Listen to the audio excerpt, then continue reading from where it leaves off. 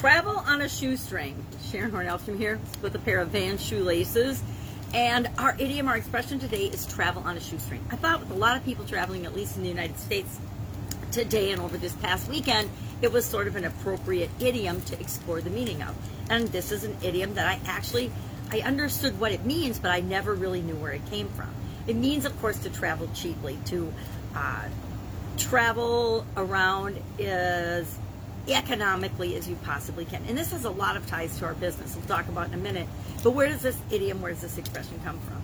It's really from the beginning of the 20th century when, and probably much earlier than that, but in the United States, in New York City, poor immigrants were had to barter with or sell small trinkets and small items. And often they would sell shoelaces, needles, and pots and small things to survive, to get by.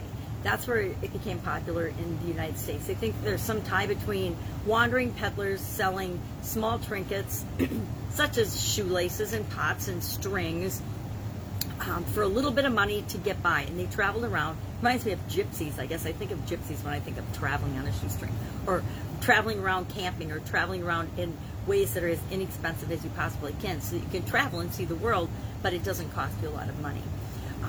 So this one came, they think that the tie between shoestrings and shoelaces comes from traveling, wandering peddlers and wandering salesmen, traveling salesmen.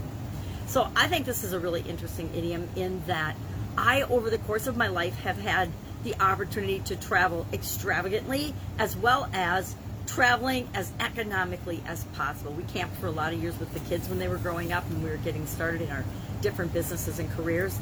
And I remember going on a trip to Texas with one of my sisters, and I had $30 in my wallet for a week-long trip to Texas. Luckily, I had my airline ticket paid for, so we flew down, and then we went around and we did a bunch of activities that didn't cost hardly any money.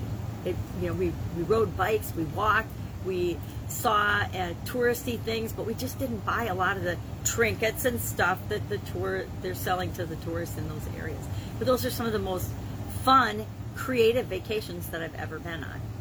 The same is true of our businesses. Often when we're starting our businesses, we have to, I think of bootstrapping and traveling on a shoestring as different ways of financing different activities, right? So a lot of us, when we started our business, we didn't have a big pile of cash or a big pile of money or investor funding to create the businesses that we wanted. So we were finding ways to do things to solve problems economically, and then as resources become available, we can invest in processes and systems and automation and things to improve and grow and supersize our business.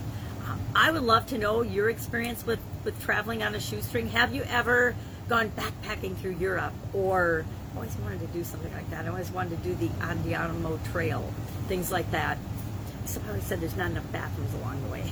So have you traveled on a shoestring? Have you had an experience that taught you a lot? Because the thing about limited resources that I think is so powerful for us is it forces us to get creative. It forces us to solve problems in ways that we would never otherwise solve them. And I'm, of course, talking above board legal, ethical, and moral ways of solving problems, but it gets us to think outside the box of what's always been done and look for new solutions. And that's one of the best ways we can serve our business as well as our customers and the whole rest of the world.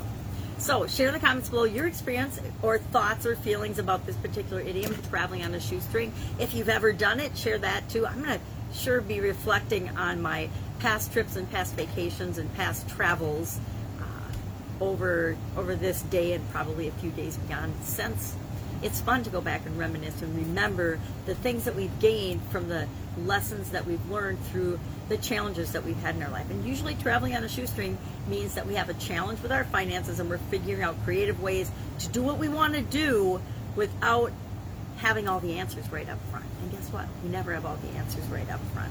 All right, have an absolutely amazing day. I will be with you tomorrow with another interesting idiom. What does it mean? Where does it come from? And how can you apply it to your business and your life? Take care.